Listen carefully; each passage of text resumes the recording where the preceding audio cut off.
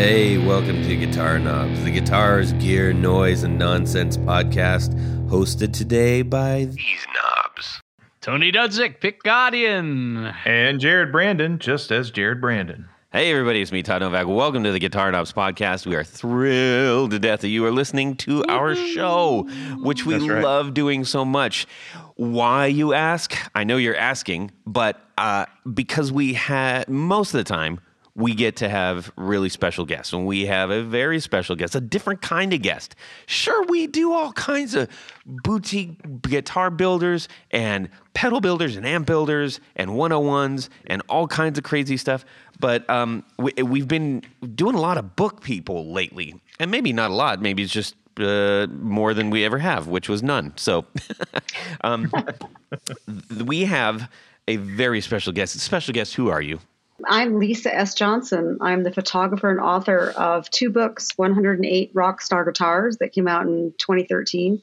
And my newest book, Immortal Axes, just came out in September of 2021. And I'm really happy to be with you guys. Thank you. The guitar knob dudes. I'm really excited. Well, we've logged over 250 shows talking about guitars. So you're in good company. You fit we right get in. it. This book, you may have seen that we've posted this on Instagram for sure. This is the one with the big candy skull on the front. It's black, it's gold. Because I love black and gold. Everybody knows that. So I was extremely excited about this. This book we're going to talk about some of the guitars in there. We're going to talk about why we should care about this and these guitars and her experience in interacting with all these things and finding all the cool details about it. Really, really excited about this. So thank you for joining us. Well, thank you. And I just have to say thank you for that amazing video you did that you posted on Instagram.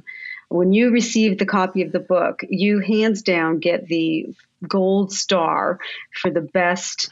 Thank you for receiving the book. I mean, you made that video of opening the book, and it was just fantastic. That's cool. So if any listeners haven't seen that yet, you got to go back on Guitar Knobs Instagram and try to find the opening of the Immortal Axes book, because it was very entertaining. Yeah, great. Well, and it's 100% genuine. I mean, I was really blown away by it. So we've got a lot to cover, so let's get on with it. And let's see here. We need to thank someone very special, Road, and specifically our boy Nick out in Australia, helping us out with the gear and everything. And Rode's been very kind to us in providing all of our equipment. So much thanks to Rode, and hello to Nick. I also wanted to share, we get some fantastic mail sent in to us and just thoughts and, good on yous and all that business. And I just wanted to share something here. This is from John Sluhan. We'll find it in the middle, and that's how you do it. Okay. Good evening, gentlemen. What can I say? I bit the bullet and canceled my Hulu subscription, which I never use, and invested into something that I listen to every week. You guys put on one heck of a podcast. Glad to be on board this vessel you have created. To celebrate my 1-year anniversary of listening to the podcast, I became an executive producer because why not? Love the show and can't wait to hear my name read on the thing. Well, John Sluhan, thank you so very much. You're going to get it 3 times tonight. Much obliged. We really do appreciate you, and thank you for that very kind note. And who needs Hulu anyway? Yeah, right? I mean, I do, but that's okay. And I can't read. I've got a stack of these, and I want to read them all now, but I got to spread them out. Save them, Todd. Save them. But something I'm not going to save is something that we had happening on the on the Patreon front. Now, one of our longest term patrons and poobahs, Steve Keys, responded to something that I mentioned in one of our shows back a while, we were just talking about how grateful we were for our Patreon supporters and those who aren't Patreon supporters. Like we get great support from all over the place, and but specifically on Patreon, those who support us there, it's always us putting out, and we know that they're out there. And they're interacting with us on Instagram and through the mail and everything. And I just thought, like, this is a great group of people. Like, what if they were all in the same room? How awesome of a party would that be, right? Totally. Well, that's not going to happen. But I just kind of casually threw out, like, it'd be kind of cool if somebody started a Discord channel for the Guitar Knobs. Oh, yeah. I remember you saying that. Yeah. Mm-hmm. And so Steve said, all right, I'm doing it. And he did it. And so there's now a Discord channel. I got to get the exact information on it, what it's called and all that stuff, so everybody who wants to get in can get in, whatever. But the response from all the supporters has been great so far, and I just want to say a huge thanks to Steve Keys. He's not going to do a poobah. I mean, sorry, he already did. But anyway, Steve's doing the thing, and yeah. So we're just really stoked that he did that, and I greatly appreciate it. And I really, truly hope that everybody out there who listens to the show, even if you're not like a full-fledged patron supporter or whatever, that you are able to share your thoughts and have a good time with the other listeners. I love that idea. So thanks, Steve. Yes. Thank you, Steve. And again, I will have more information when I can get it and understand it. Okay. Whew. So aside from that, we got to find out what's going on in our music world this week. We're going to start off with Tony, and then we're going to check in with Lisa S. Johnson. Okay? Okay, Todd. Well, this week, in fact, today in the mail arrived, and since we're on the subject of books, this ties in perfectly. I got a copy of Picasso Guitars, 1912 to 1914. And this was a book that came out in 2011 at the Museum of Modern Art in New York. And it covers really two guitars and then the artwork surrounding those guitars. And so it's kind of two of my favorite subjects, guitars and art. So in 1912, Pablo Picasso made a cardboard guitar in his cubist fashion, and that's totally not playable, but I think he might have used it as a model for some of the paintings and drawings and things that he did. And then in 1914, he made a little sturdier version out of sheet metal. And MoMA has both of these instruments in their collection. But for this special exhibition in 2011, they gathered up, I think, another 70, paintings, drawings, sketches, whatever, and had them on a special display. And this book covers all of that. And I found out about it from a friend, and I said, well, that would fit right in with my book collection. That's awesome. And it does. And it's a great book. And, because it was now, over 10 years older. I got it was supposed to be a used copy, but it came in the original shrink wrap and everything, and I got it for $10. So gotta love that. Right on, man. What a deal. Very nice. Lisa S. Johnson, what would you say is going on in your now? I know you're not like a hardcore guitar player or a builder or anything, but you have a lot to do with guitars. Is there anything going on in your music world? Well, before I answer that question, I have to respond to that story about Picasso and cutting out a guitar out of cardboard, because a lot of kids, when they're trying to learn how to play guitar, do that as a young kid. And one of them, who's now famous, Frank Hannon, told me the story when I asked him at NAMM. I was asking artists, if you could name your most immortal guitar, the guitar you think is the most immortal in the world, what would it be? And Frank Hannon said, Peter Frampton's triple pickup Les Paul. Yep. When I was a kid, I cut out that guitar out of cardboard, and I would listen to the album Frampton Comes Alive with the headphones on and have the full experience in my head. That's awesome. Playing air guitar on the cutout. And I love that story because I used to lay on my bed staring at the Frampton Comes Alive album cover with headphones on, having the full experience in my head, never in a million years believing that one day I would actually photograph Peter Frampton's guitar and that he would, that very guitar, not just any guitar, that exact guitar that's on the cover of the album, and have him write the foreword for my book. I mean, it's just absolutely amazing that I got access to that guitar and he wrote the foreword for the book. That's super cool. I also had a response to that. Yes, please, Jared. So when I was a little kid, were you ever little? He was. The pastor's home, their son had a drum set. And I loved the guitar from the moment I was born, so I wanted to play guitar. But when we went over to that house, when my parents dropped me off there to be babysat or whatever, the first place I would go is to that drum set. And I would start pounding on the drums. I didn't care who was asleep.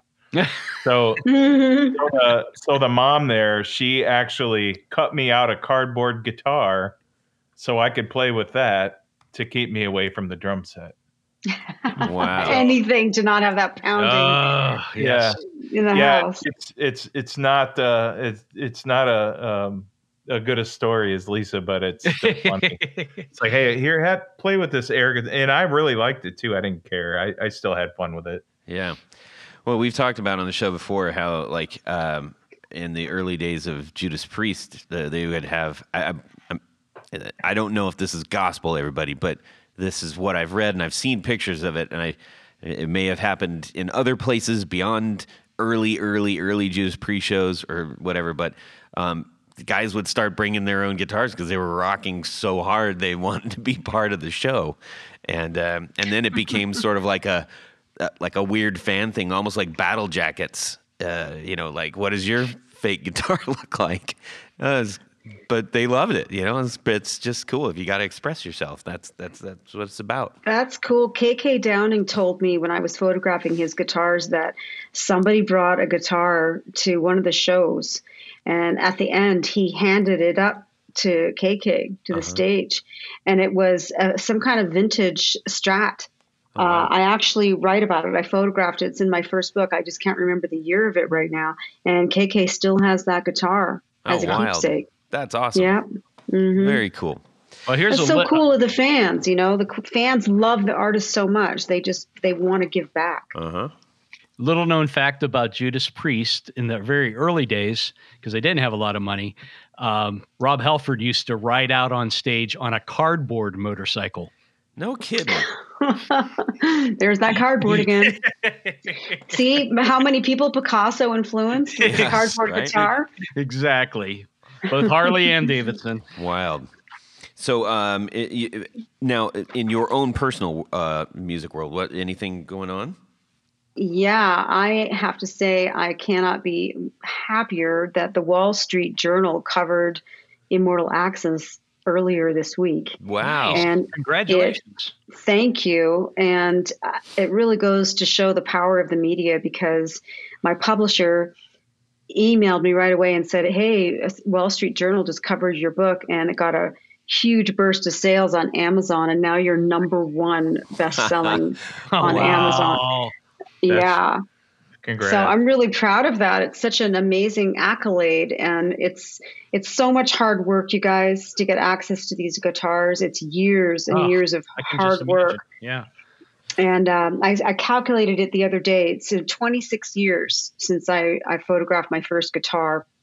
Wow. And to have the Wall Street Journal recognize it, and to see the sales come through the media, it's really incredible. It came in as #1 in history and criticism and #3 in music books. That's so lovely. Wow. Well, maybe we can up that, and just anybody who has already gotten this book or is going to get it, when you get it, go give it a good review on Amazon. Okay, everybody? I'm going to. Yeah, thank you. And if Those you already, reviews, they make all the difference. I mean, it's amazing, the reviews that are on there, and the more you get, the more you rise up in the rankings. Yeah, Yep. And if you already have one, buy a second one for a friend. indeed. I got one for Jared. Yes, you did. I have it open right now. That's awesome. I can't take my eyes up. So my boss came over today and showed him this book, and he was like, "Wow, I don't have this book. I don't have this book. Can I borrow it?" I'm like, "No, I need think it." that was a hint, Jared. Gee, No, I sure would like to have one of these I need books. this book. No, my boss, he's the king of books. So He's about got that every guitar PTO book. you were asking. Wait about. a minute. I thought I was the king of books. Yeah, Tony's the king of books. You've got a good competitor, man. My boss has all the guitar books, everything to do with Gibson, Les Paul, even other brands. So, All right. yeah. Well, just so that you guys know, I am the queen of books. Yeah. Yes, you that are. is true. I have every guitar book you can imagine, of course, because I'm studying the subject and I want to differentiate my book from other guitar books. And so I have every guitar book under the sun. Yeah. Do you have the Pablo Picasso guitars from You know, 1912 to I 1914? don't think I have that one, but I am familiar with the artworks. I have seen the art. Yes. Well, let's see here. Jared, what's Yes. going on in music world? Kind of has nothing to do with the glorious stuff that's been talked about, but it's something. So I modded a guitar for my friend Jason, and I brought home I got a pot from work that would work because he also works at Gibson, and it was a short stack, a short stack instead of a long pot, a potentiometer, and you could use those for either your volume and tone. Those are the little gadgets that go in the control cavity, and for his Telecaster, and it was too long. It was a short shaft, but it was still longer, noticeably longer than the other, and it just looked weird. And when one control knob is higher than the other, and everything else looks correct and pristine, it's bothersome. It's there, and the pot worked great, but I'm like, oh man, I'm sorry. Let me find something that'll work. So I switched it over today, and it went well. It worked really well, and he was thrilled. And to be honest, he didn't really care. I cared, but he didn't care. But he let me fix it anyway because he knew I cared. So it was one of those situations. Nice. But it sounds killer, and it worked out. So sorry, it's not a big interesting thing, but just know that there are different size short shaft potentiometers out there, and there's solid shaft, there's knurled, that for the different kind of, there's all sorts of different varieties of potentiometers. So pay attention. Yes, pay attention. So I want to know about you, Mr. Todd. Well, I've wrote a list down of all the things, so I can only pick one, and I'll save the others because they're in development, but they're all very fun and exciting. But what I did do was I was kind of searching around for something to watch, and okay, I'm going to freely admit this. I don't have a deep kind of thing for ZZ Top. Now, I'm not saying I don't like them. I just mean, like, aside from, like, Sharp Dressed Man and the like, from the Eliminator album, it's like, that's really all I know. Because when I was growing up, that came on. I was like, give me some of that. Everybody did that. What about the Rough Boy video on MTV? No, you gotta. I just said beyond anything from Eliminator, I know zilch. But that was fun to watch. That's all I gotta say. Sure. Yes. Very fun to watch. Legs, the whole 9 yards. Yes. Yeah. Okay. So there's a great documentary on ZZ Top. I'm trying to remember if that was on Hulu. I think that might have been on Hulu. Sorry. I think that was on Hulu. And if it wasn't, it was on one of the other ones. Anyways, so I learned a lot. And the funniest thing is, so we've got a friend who runs Hello Sailor effects, and he and every single demo video he does this riff, and I'm like, what is this riff? What is this thing he always plays? And it's real simple. It's and then all of a sudden ZZ Top's playing it, and I was like, oh, that's why I hear that on not only his but all kinds of other demo people stuff. So, ladies and gentlemen, I got an education on ZZ Top, and it was really great, and I have a new appreciation. Again, it's not that I don't appreciate them. It's not that I don't like them. I do. I just don't. The whole like Texas blues thing has never been my bag of chips, but I understand it and I get it, and I just get it was great to sort of go, hey, here's a whole new, for lack of better terms, book to read, and it was great. All right, so there's all right, that. Well, you can never get a better riff than the opener of LaGrange. I mean, that's just the classic ZZ Top and gets you going from the start. Yeah.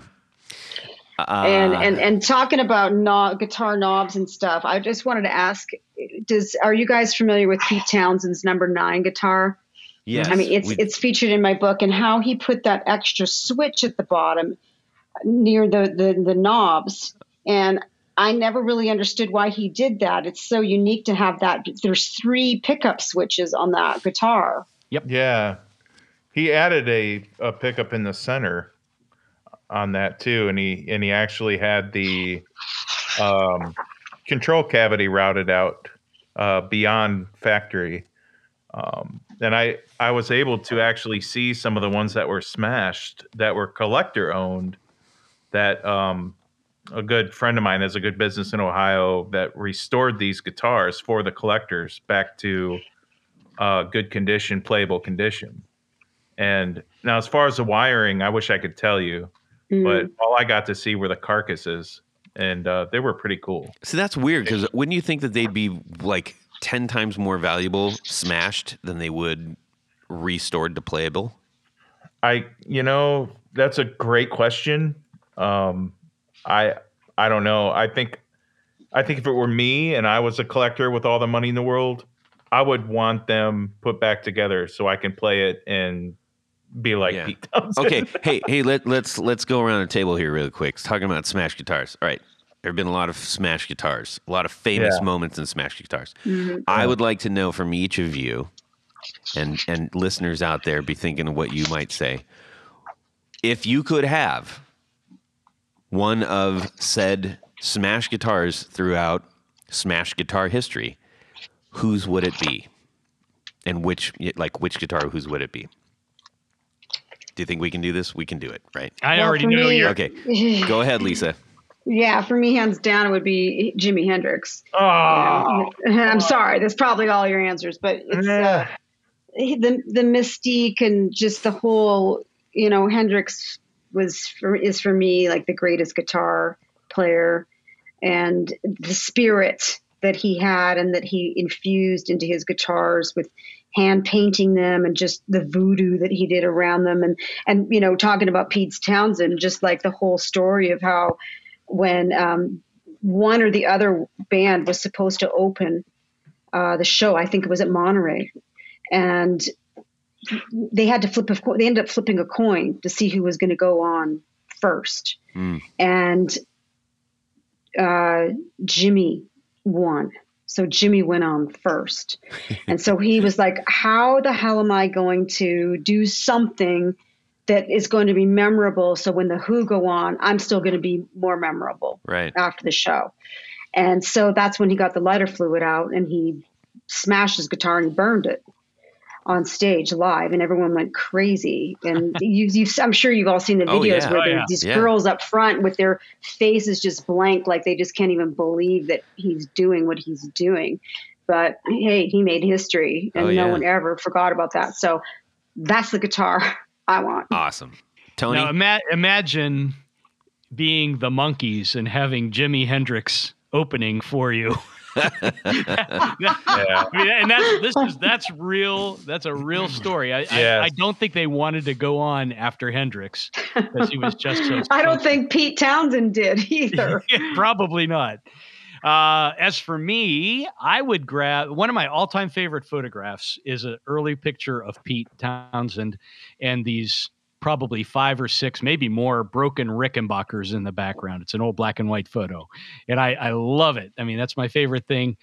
And he always said that, he had trouble breaking Telecasters and Strats, but because the Ricks were maybe a little more fragile at the time, he had absolutely no problem snapping the necks off and the bodies in several pieces. So it would be a Pete Townsend smashed up Rick. Wow. Alrighty. Okay, Jared. I made that gruntle noise when Lisa said, "It's the pop festival one that he lit on fire." Yeah. Okay.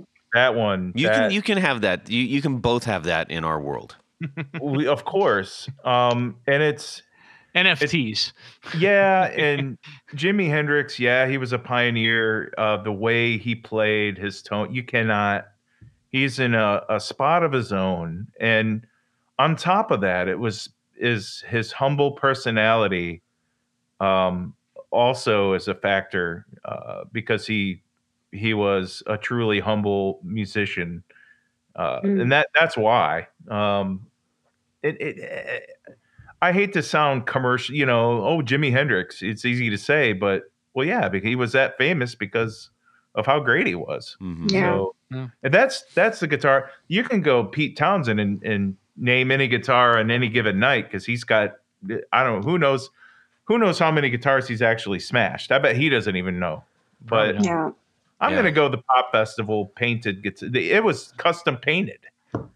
Yeah. That guitar was by him. It was white and red, and then he's like, "I'm gonna destroy it on stage because I'm gonna." The stuff. And that's the guitar I want. There you go. Okay. Todd, now it has to be a guitar, not a bass. Nope, that doesn't. That's still. I mean, for me, my holy grail guitar, I think. When I'm gonna retract that statement because that's if we're just talking about smash guitars, without question, it is going to be. Tony, do you know what it is? Do you want to say it for me? I'll say it's the Paul Simonon bass from London Calling. That is correct. Oh, good one. Arguably the most rock and roll picture ever taken in history. Yeah. The bass player from The Clash smashing the bass. Jimi Hendrix burning the Pop Festival Strat. There's posters of it. That's different. Yeah. That's different. No, I'm not saying. I'm like the most, to me, It's the most more recent. rock and roll, like. I'm sorry, man. Yeah, anyways, that to me represents what rock and roll is. 100%.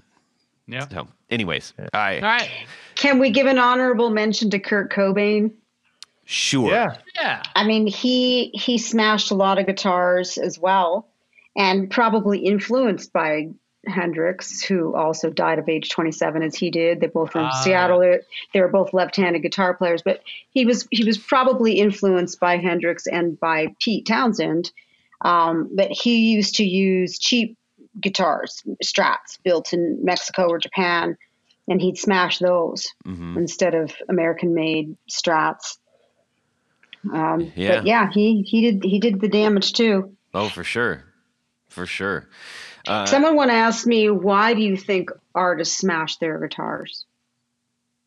And So why do you think artists smash their guitars? Well, my answer was because they have an inner angst, and guitars are often named of women, like Lucille or that they may be taking their aggression out on the guitar that they may have over women women issues, let me just smash this mofo, get my angst out about that bitch, oops, sorry. It's okay. No, you're You're all all right. It's too cool. Pete Townsend must have had a lot of girlfriends then. Or just a lot of angst. Well, we Yeah. know know. historically the one the Paul Simon bases, he was just so fed up with the monitors and the sound was so bad, and so he felt like the show was crap, so he just destroyed it. Just sort of like this show is done. Wild. Well, Jimmy did it for show, I think. yeah. I would say Yeah. so. Well, that was a fun time. I'm very curious. Please send me your DMs and stuff based on what we just talked about. I'd love to hear if anybody has any ones that we haven't mentioned or anything like that. But let's get on to talking about this beautiful book in front of, well, probably all of us right now. Does everybody have their book? I do. Jared? Check. Lisa? I mean, Check. you kind of know it by heart. Yeah. So, what does this thing clock in at? This is about a 10, 12-pound book? Actually, my first book, 108 Rockstar Guitars, was 9 pounds. Is Okay. 9 pounds. This one's about just under 6 pounds. 6 minutes. It feels like a 12-pound book, though. Yeah, it's still pretty heavy. Yeah. And, heavy is a good word for it because this book has a lot of metal guitar players in it. It does, yeah. Versus my first. I got all the Iron Maiden guys. All of Metallica are in here. 388 pages worth of awesomeness.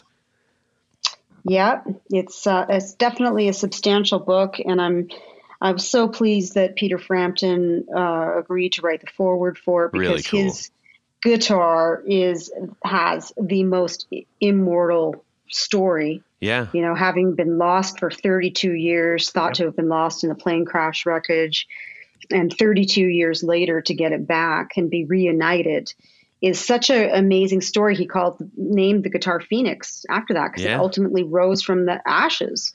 And it still has the burn marks on it and the diamond inlay and the headstock. It's missing 2 big pieces of the mother of pearl, and he just left it that way. He had it restored and strings replaced and things like that, but it still carries the wreckage wounds and holds the story of what happened to it. And it was reunited with him because obviously the guitar still had a mission. Yeah, with for Peter. sure. A heck of one, too. So let's see.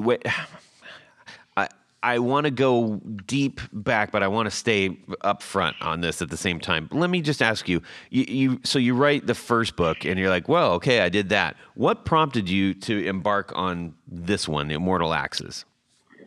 Momentum. When you have access and you've been given access to these amazing instruments, why stop? The first book, they always say books are a calling card for other things. You don't make money making coffee table books. It's a labor of love, and it's a big investment. A big investment on my part. Yeah, let's see. It would be nice if this is hit #1 on Amazon. It should sell out. The publisher printed 10,000 copies of this book, so it's going to be interesting to get the first quarter numbers. Outstanding. And so, it's like even now people ask me, well, what's your next book? Like as soon as this one comes out, Right. everyone's ready for I have a lot of people writing me, I can't wait for your next book.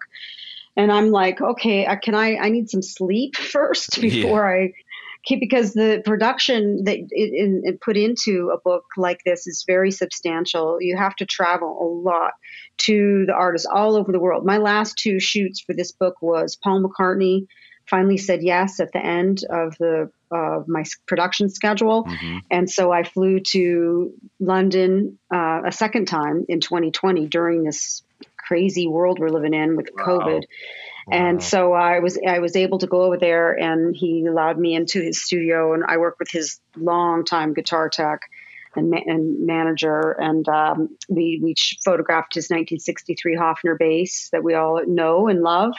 And then I was in touch with Mr. Jim Irsay's camp because he owns a lot of significant guitars, the owner of the Indianapolis Colts, and he was able to purchase the David Gilmour Black Strat that of course, David used on every single Pink Floyd album and sold at auction. And he also had the George Harrison Gibson SG that he used on the Revolver album, and that John Lennon actually used on the White album as well. So after I shot the Hofner, I got a hold of them and said, "Listen, guys, I really need to get to that George Harrison SG." And they let me, because Jim Irsay has all of his collection at the Colt Stadium that was on lockdown. So only the players were in there, practicing, and then they would have, if they had games, I guess there was no audience. So they went in there and they got the one guitar out for me, and they brought it to a studio in Indianapolis, and I got to photograph it. So those are the last 2 photo sessions for this book. And I had photographed John Lennon's J160E guitar that he used for both the bed-ins with Yoko a few years back, probably 5 years ago. Because back in the day when I worked for Eastman Kodak Company, working in New York City, Bob Gruen was one of my clients. I was his Kodak rep. And he had a young girl working for him, making prints for him and doing admin work for him. And because of John's relationship with Yoko over the years, because of course, he was John and Yoko's personal photographer for many years, this girl ended up becoming Yoko Ono's right-hand person over the years. And so I was able to photograph John's guitar because of that relationship, ultimately because of Bob Gruen, So I'm so fortunate to have been able to have access and to have the Beatles in this book, all 3 of them. That's remarkable. And that SG also was used by Pete Ham from Badfinger. You got it. On their hits, which is incredible. I mean, just to be able to touch something like that would be spine tingling. Yeah, it's amazing. I look through this book and I'm wowed myself. I go, wow, wow. I flip the page. Wow, that's actually my photograph. Wow, how did I get to that? B.B. King's, the last 2 guitars that he used, he was always using the Lucille with diamonds. That was this really special guitar that Gibson made for him, and it has 2 diamonds in the headstock. The eye in the Gibson and the eye in Lucille are like a 1-carat diamond in each one of those. And his daughter Patty lives in Las Vegas, and my girlfriend was BB's neighbor. And she used to take BB a cherry pie every now and then. And Patty would open the door, and she was always over with her dad, taking care of him. And so eventually she introduced me to him. And then right after he passed away, she brought his guitars over, and I photographed them. So it was the Lucille with diamonds, and then his number 3. The case says number 3, but it was his number 1 at the time that he was playing his Lucille. I feel like if you went over to B.B. King's house and rang the doorbell, it would just do one thing. The one thing like that, he does. It would just hold that note. Hold it lower. But I mean, there's a guy, like, how many guitar players did he influence, including Joe Perry, who has a Lucille guitar, except he wanted it named after his own wife, Billie. Yeah. And so the Trustmark cover has Billie on there. Yeah. Instead of Lucille. That one's wild. She's gorgeous, airbrushed on the front and the back of that guitar. That's love right there. Mm-hmm. Hey, so Tony and Jared, you've gone through this book, and I'm wondering if you want to, if you guys each pick, let's start, pick one guitar that you go, this guitar. Okay. You want me to go first? Yeah, go ahead. Okay. Well, there's a number of them. I mean, the Frampton one, the Frampton section is, that's probably my favorite. But the one that made me do some research on is the Tom Petty alleged Flying V. Yeah. Because I don't think it's a real Flying V. There's too many things wrong with it. The headstock is wrong. The body shape is wrong. The pickguard is wrong. The jack has a 50s style jack plate. I know that it was so-called authenticated as an early 70s Gibson, but there was a lot of lawsuit stuff happening then. Well, and that's kind of why I suspect that that it was either a homemade one or a Japanese one that was, you know, uh, somehow modified, whatever. Because there's a lot of things wrong with it that leads me to believe that it's not a true Gibson. And but hey, I've been wrong before. But there's I'll let people judge for themselves. You do know quite a bit about guitar, so well, did you look at the James Hetfield one in the book? Oh, that says F it. That's because that looks that real. one That's there. a Greco. Let's just compare. So if you guys want to have a look, Tom Petty is on page 161. Yeah, I've got that one. And Hetfield's on page 207. So bingo. So if you look at the pit guard, I see what you're saying. Like the Hetfield one, it's curvy, but see the Hetfield one is not authentic.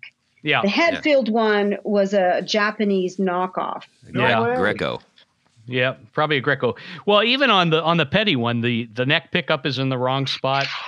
The bolt thing on the back is a dead giveaway. Yeah, on that one. But I think that the Petty one was actually a set neck guitar.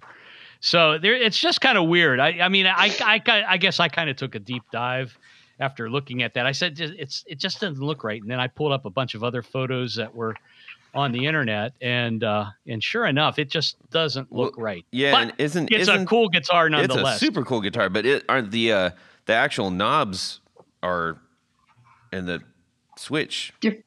They're wrong. Mm-hmm. Yeah. Because they were either three in line or a cluster of three. But it was that's definitely the guitar he used on in the photo session. Yeah.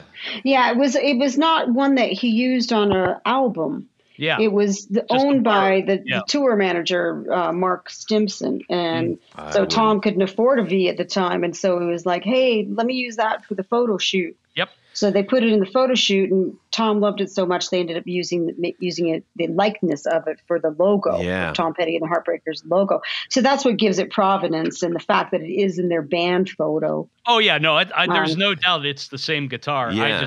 I don't think that it's a real Gibson.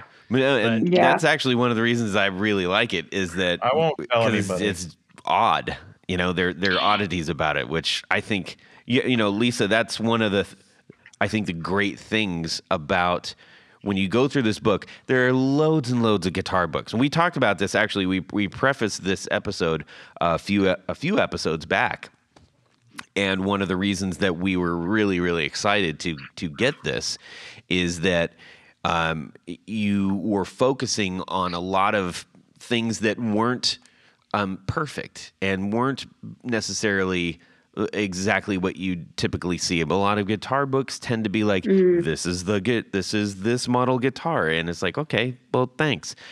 But this is the stuff that has personal meaning to each of the players that you've focused on, and I think that's what we really love about all this stuff. At least I do. Yeah. I mean, it's like at the time they were how old they were, young, and they were just happy to get their hands on any guitar, you know? And so it really does show the stories and where they came from. And that's what's so cool about the Hetfield and the Kirk Hammett, with the Kill 'Em All Flying V's. That's what they used on that album way back then. And how they personalized them with James painting the skull and crossbones on the headstock, and the glue that they used to fix the horrible break that headstock had, and then it aged brutal. all yellow and crusty, and that he writes F it on there, and then puts the flipping the bird on the back with the danger sticker. I mean, it shows their personalities coming out without them. It personifies them without them being in the photographs themselves. Well, they were. It also shows. And I think a lot of these do show that these players cared about the moment that they were in. They weren't care. It wasn't a focus on posterity. It wasn't a focus on anything else. It was what music pulls out of people, which is true emotion and appreciating the moment. Jared, how about you? Was there one that you? So there's two that caught my eye. Someone I work with, he is a guitar junkie. He's a vintage guitar junkie. And he has a 66 Pelham Blue Trinity Lopez. Original with the chrome hardware and everything, and he brought it in, and I checked it out, and it's an amazing guitar. But the one that I would say that I wish I could just play and have fun with would be Peter Frampton's SG with the ebony tailpiece with it looks like they modified that so there's no tremolo system on it. Yeah. And I apologize. I don't remember what page that's on. I'm looking 16. for it. So it's way Follow along, everybody. It's right at the front of the book, page 16. It is, yeah. It's on the organ seat. On his Hammond B. Yeah. So those didn't come out till like 62, but I'm not going to argue what year it is. It doesn't matter. But and I don't see the screw holes for the sideways trim, but anyway, it looks like they took the trim apart. They took the spring out, and they just drilled holes for each string to be seated. Because if you take that little block and you slide it down towards the bottom of the guitar, you'll see that there's two screws there that hold that Maestro. That's a Maestro spring base, and it holds it in. So when you put the block over it, so he probably had to take that block off every time he changed the strings on that guitar. But I love the feel of those necks. I love the way that looks without the trim on it. It just looks really clean and to me, that's in the picture you took. It was just absolutely brilliant on that organ seat too. It was just amazing because that organ has toured with him throughout his whole career, and with Humble Pie, so it just made sense, and it's such a great combination. I wasn't familiar with that tailpiece on there, the wood block with the mother of pearl, and apparently that came standard on that guitar at that time. Yes, it did. People know the era of 62, 63. Maybe the serial number looks wonky or something, but it doesn't matter. That's right. Well, I mean, I'm at the mercy of who I'm working with when and so I got that year from his. Actually, Peter verified everything though that I wrote. Close enough. He had the opportunity to change that from a 61 to a 62, and he didn't. So Oh well. I don't know. But you know what? They forget too. They forget what year or whatever it is too. Yeah. Whatever it is, I love that guitar. That it's a beauty. I would choose that one. It is. I don't know if anybody else would, but that's just me. I would choose that one. I know you would not. You would find a gold and black one. Well, not exactly, but somebody asked me. Tony asked me. Todd, did you have a favorite? Billy Duffy. So Lisa, Billy Duffy is one of my absolute biggest influences. Guitar Hero, The Cult was a huge band for me, and so when I got to page 343, for those who are following along, I see the original Cult White Falcon, and that one is really, really special to me. And one of the things that I found interesting is I remember sitting in a friend of mine's apartment in Long Beach, California, when I was, I don't know, maybe 19, something like that, 18 or 19. And we went by his brother's room, and I said, because I saw there was a White Falcon there.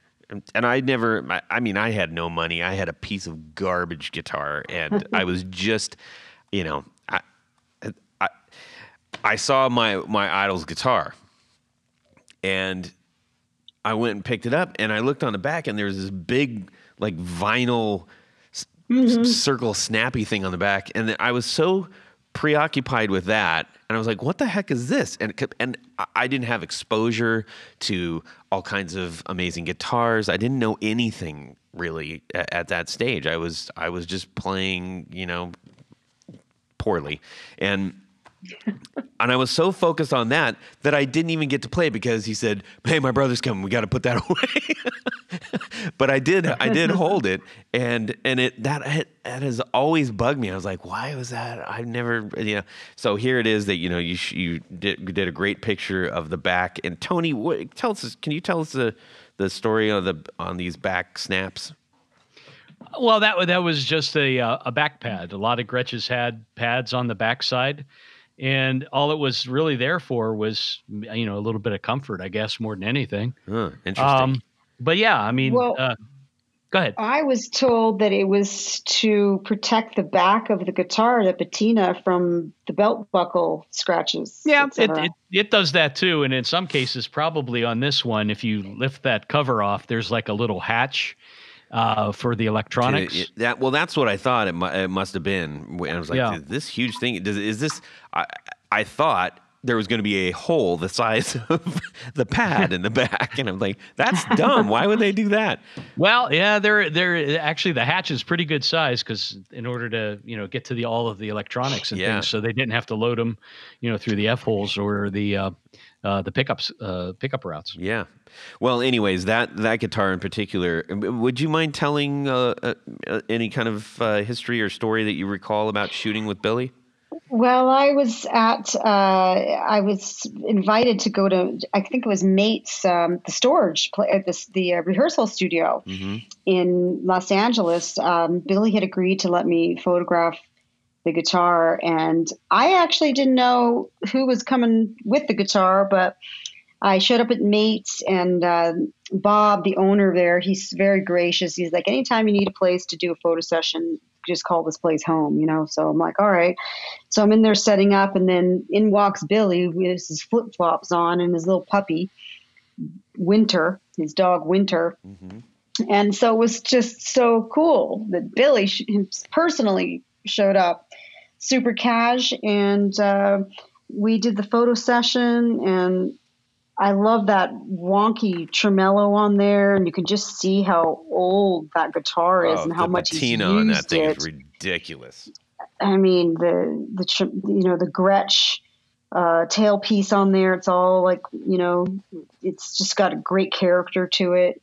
And at the end of the photo session, he had his dog was wandering around, and the dog just walked into my set. And there he was. So I took the snap. There's the Winter looking on, with this classic guitar. And so I had my first book, 108 Rockstar Guitars, with me, and I would give to the artists at the end of the photo session. And I signed it to him, and I said, "The fire in your guitar keeps me alive." Yeah. Ooh. From She Sells Sanctuary.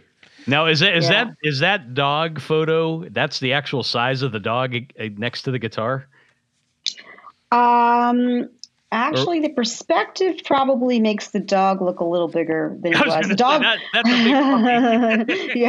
yeah. The dog, I was shooting from above, looking down on there. The dog was a puppy, but it was a decent sized dog. That dog's probably a 65-pound dog. Put it that way. I have boxers. Yeah. Okay. So yeah. Maybe not too far off. Yeah, that's hilarious. Mm-hmm. One of the other ones that I found particularly interesting. Okay, this is going to get me into more trouble. I'm not like a big Dave Grohl nut. I'm not a big Nirvana nut, but I really do appreciate his presence in the rock and roll world. He hangs out with all the everybody, the big timers. Everybody. Everybody. He's timers. like the rock and roll ambassador of rock and roll. He's like the hottest artist of all time right now, at the moment. Yeah. But he really is. I really, when I turned to page 270 in your books, everybody, this I feel like I'm in church. This is the Dan. Turn to page 270 in your how many Immortal there were in a hymnal? It's actually 266 in my book. Do I have a different book? Well, he wants to talk about Dan Armstrong. So it's it's the Dan Armstrong Lucite. And Tony, you've got a matching set of these, kind of. You do? Well, that's impressive. Kind of. Kind of. kind of. It's they're not real ones. They might be imposters. They could be. Yes, but from the Far East. But anyways, mine weigh just as much as this one does. It does. And I mean, look, I think anybody who has been exposed to guitar and played guitar, as soon as you see the Dan Armstrong Lucite guitar, it's just like, what? That's cool. It's super cool. It's super weird. And it was very ahead of its time at the when this was built. But the thing that got me is that when you flipped it, or the Black Flag tape on it. Yeah, I love punk rock, and I was like, man, okay, that's really cool. And and the idea that on highly collectible guitars, only made a handful. That there's someone's like, hey, let's put Black Flag sticker on it, and it's not even a sticker; it's tape to look like a sticker. Yeah. I appreciated that. I thought that was pretty punk rock. So, I agree. And he's got the Suicide, the Suicide Girl band on their sticker too. Yeah. Suicide Girl sticker. Yeah.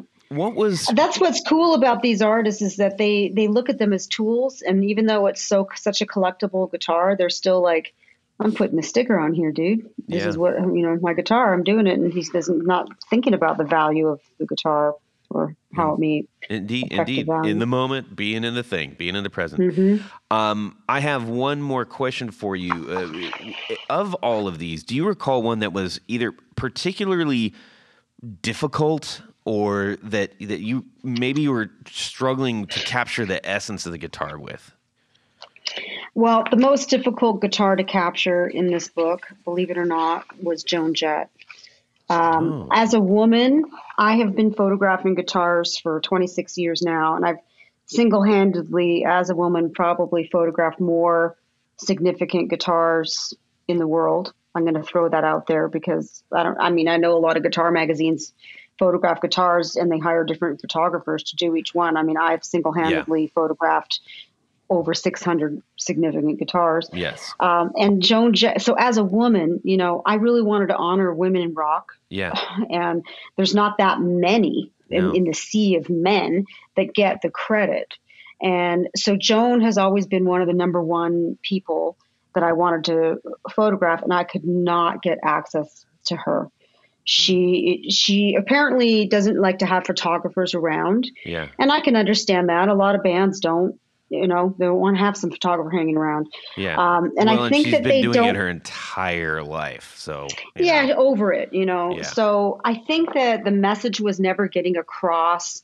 You don't need to be there. I just need your guitar. Yeah. I don't think somehow they weren't reading my full request. Anyway, when I was nearing the end of production for this book, I thought I got to try one more time. It's so important to me to have Joan, especially because I have Lita Ford, who I admire, and she's such the queen of metal. She's amazing. Yeah. I'm like, I have Lita. It's so important to have Joan. And of course, I had Ricky Byrd as well, who's a Blackheart. He was Joan Jett and the Blackhearts. Ricky Byrd wrote the riffs. And so it was so important to me to get Joan. So one more time, I went out to them and said, listen, all you need to do is say yes. I will arrange everything else through the Rock and Roll Hall of Fame, because she had this Epiphone there. And I'd been there shooting other guitars. So I researched it and found out that this guitar was there. And they said, oh, that's fine. If you want to do it at the Rock Hall, that's cool. Yeah. And it was easy. No After skin off so our many nose. years of getting no. It was such an easy a yes for them when it was presented to them that way. Yeah. So she was one of the hardest to get, and I was so grateful to finally get her. Talking about the women in rock, one of the things that I really appreciate that you did was the afterword. That's what it's called. From Suzi Quatro. Like when I was a kid, Suzi Quatro was like just like, so cool. And Leather Tuscadero. I actually have the Suzi Quatro album, which I think personally is one of my favorite album covers of all time.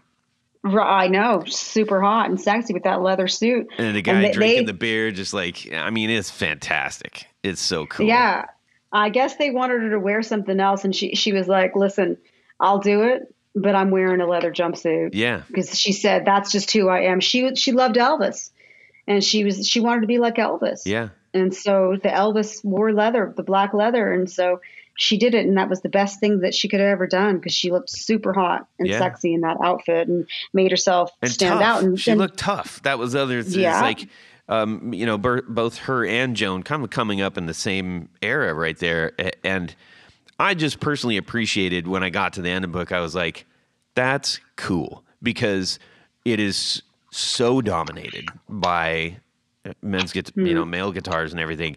And this was a person who, the history doesn't allow for a lot of this kind of grandeur and exposure from from female guitarists or just females in general, especially back then. And so the fact that she was also a pioneer probably doesn't get as much credit as Joan and the Runaways and everything, but doing her thing. And I just really appreciated that because like that's cool right there. That means a lot to me. I'm really glad, and I'm sure that'll mean a lot to Susie, because to have a woman's voice in this book, I think is especially important right now, especially as women are on the rise in being respected in the world of rock, and that Susie was the first one to break out. She really was the first single solo artist to break out. And her sister Patty Quattro was in the Pleasure Seekers. They were the first band to get signed, an all-girl band that got signed for record. And then Joan Jett followed Susie around. Susie was Joan's idol. She was at all of her shows that she could never. A lot of people mistook one for the other. Back in those days when Joan broke out, they thought they kind of dressed the same. Yeah, they looked the same. Well, and anybody that saw her on Happy Days, that helped. So, I don't want to move on without mentioning the Wilson sisters. Heart is probably my all-time favorite female-fronted band in the world. Yeah. I'm in love with those ladies. If I met them, I would gush. I mean, even today. So I mean, seriously, when I was a kid, when they had hits that came out in the 80s and 90s, So I agree. I wanted to mention the sisters before we moved on. Yeah. Well, the first record LP I ever bought was Kiss, Hotter Than Hell. And the second album I bought was Heart, Dog, and Butterfly. It's a good album. I love, I was able to capture, her guitars are in my first book, but again, in the second book, because she has just so many cool, amazing stories. And one of them is, I did capture her Martin that she plays Dog and Butterfly on, and it has a butterfly guitar strap on it. Huh. Pretty nice. She's playing tomorrow night with Styx here in Las Vegas. No kidding. Oh, wow. Well, I just want to wrap up that last conversation that we were having, and we're gonna exit and get on to some a quick little bit and let you get on with your evening. I know you've got some important things going on. Well, I'm having dinner with Lon Friend tonight, who wrote the Cosmic Tale at the very beginning of the story of the book here. Oh. I don't know if you noticed that, a Cosmic Guitar Tale, and it was written by Lon Friend, who was the editor of Rip magazine for many years. And Lon and I have worked together with a lot of photo sessions for this book, and he's an amazing human being. Fantastic. Too cool. Well, we're going to speed through this last bit and then let you go, okay? Sure. All right, Jared, we do your thing here. Well, let's go on to Jaredville to play a little game of Would You Rather? So this Would You Rather is from our old buddy, Don Kloss. Your band has finally made it. You are opening for 10 dates of a major band's U.S. tour. You get a nice dressing room, catered with the same food the headliners get. You are, however, allowed one additional menu item. I like this, Would You Rather? Do you, as a band leader, choose, because of course the band leader chooses the extra item, vegetable thins, tomato and basil wheat thins, or chicken and a biscuit. Chicken and biscuit, those are crackers, everybody. Yeah, the wheat thin brand yummy yeah, snack. it's all the weird. Yeah, those are throwback crackers too. Yeah. Okay, well, that's an interesting one. We haven't gotten a food one before. All right. Well, so okay, we'll start off with Tony and Jared, and then we'll check with Lisa, and then we'll let her get on her way. I'm choosing only green M&Ms because green M&Ms are the sexiest of all M&Ms. I agree, but you have to choose a cracker. Yeah. Okay. I'll do the veggie chips. Veggie chips are vegetable thins. Vegetable thins, whatever they are. Okay. Tony. I like veggies. Yeah, sure. Yeah, you do. Especially when they're coated in sour cream. Yes, and salami. All right. Jared, how about yourself? Of course, the tomato and basil wheat thins, and I'm going to eat the whole box by myself. Okay. All right, Lisa. I'm going also for the tomato and basil wheat thins. Really? And I hope they're going to have a side of hummus because that'll go Yes. well together. Well, yeah. Okay, yeah. now what would the little kid you have chosen? M&Ms, hands down. Well, no, with the crackers. The crackers. No, I don't want any crackers. All right. If I'm a little Okay, you kid. get the M&Ms. I agree. Oh, well, I'm taking the vegetable thins because when I was a kid and I was eating like those vegetable thins, they don't taste anything like vegetables. They are delicious.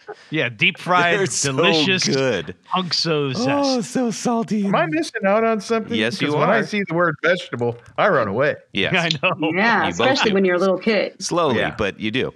I do like veggies. Anyhow, all right, Tony, we got to say a whole bunch of thank yous, but we're going to do it in not a whole bunch of time. So let's do it. Okay, let me do my best. You're going to do your best because it's got to be better than the last one that I did. Can I mention that, boy, this show really sucks without me. It does. Hey, it's different without you. And Let's go over the real important part that I say every week. yes, I Yes. tried to work that in poorly as well. So I'm Yes. glad you guys are we're all here together. So Tony, do this right. You know, Todd, at this point in the show, there's a special group of people that I like to thank, that we like to thank, all of us, collectively and individually. These are our executive producers. Now, an executive producer is a person that goes over to patreon.com/the Guitar Knobs and provides a little monetary support to help make this podcast possible. Each level comes with a great bevy of thank you gifts, things like, t-shirts and picks and stickers, and just go to Patreon and check it out. There's all kinds of good stuff. It's awesome. As an executive producer, you get all the good stuff, That's right. but there's one thing more, Jared, You get to have your name read on the thing. and your name read on the thing, and that's what I'm going to do right now. So special thanks to these executive producers: Moon Guitars, Veteran Pedals, Drew Lopez, John Halverson, Rick Calhoun, Trevor Gunberg, Elad Mizrahi, Gary Cooper, Jason Roush, Mikey T, Richard Kendall, Mark Garton, Matt Hart, James White, Justin Jones, Anthony Gemalero, Bill Gola Guitars, John Esterly, Anthony Lathrop, Stefan Lamb, Michael Lawrence Senchuk, Ken Sayers, Doug Christ, Darren Gregory, John Anglin, and Tom Brazen. But wait, Todd, don't interrupt Hey, me. Tony. All right, gosh dang it. Come on. Boy, oh boy, what do I have to do to get someone's I didn't have a attention cue around here? card. There's another group of executive producers. We call them our Grand Poobahs. Ooh. This ever-growing group of supporters really does make it possible. We do They make it possibler. make it more possibly. Our Grand Poobahs get something very special. They get a fez to wear while listening to the podcast. So special thanks to these Grand Poobahs. Tommy Manasco, Ricardo Igareda, David Kaminga, Brandon Wound pickups, Who? Hex Matos, Michio Murakishi, Bob Crouch, Jack Caden, Sam Jett, Tyler KC and the Sunshine Band Rhines. No. sorry, Tyler. Go ahead. That's the last time we'll hear that one.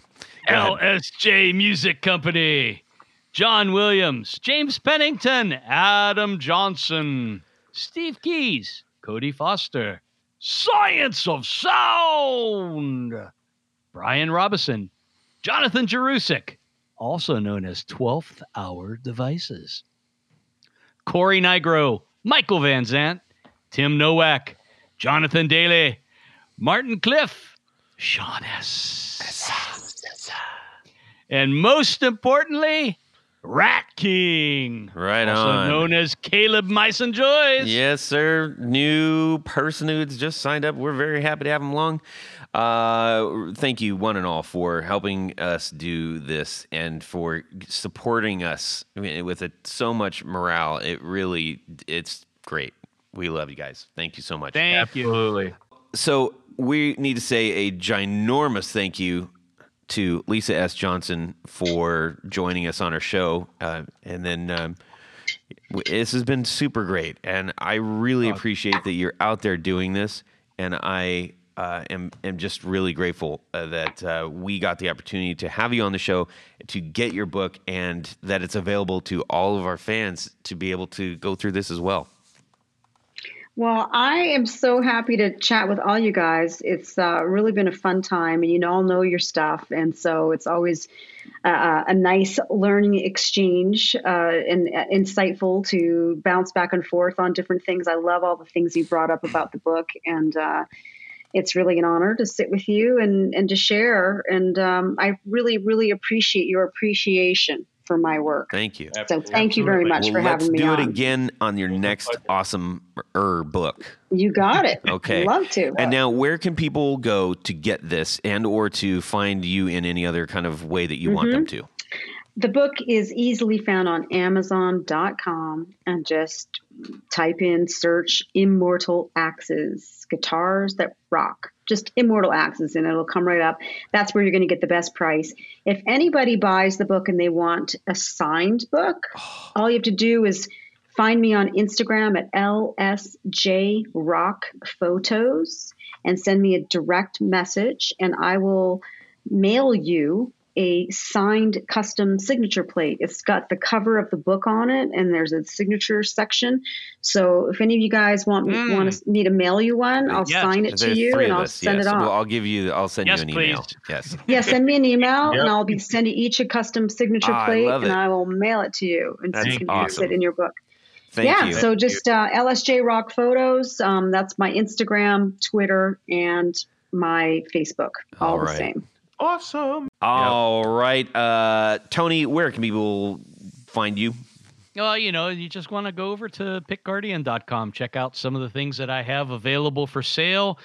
Shoot me an email. Let me know what you want, because I do mostly custom work, especially these days, a lot more custom work.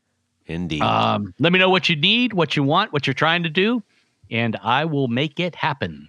Yep. Jared? Find me on Jared Pickup Winder Brandon on Instagram. What? Yeah, so I made it off the old Brandon wound, though, so I might have to change it to a different You couldn't email think of a longer one? No. So what is it again?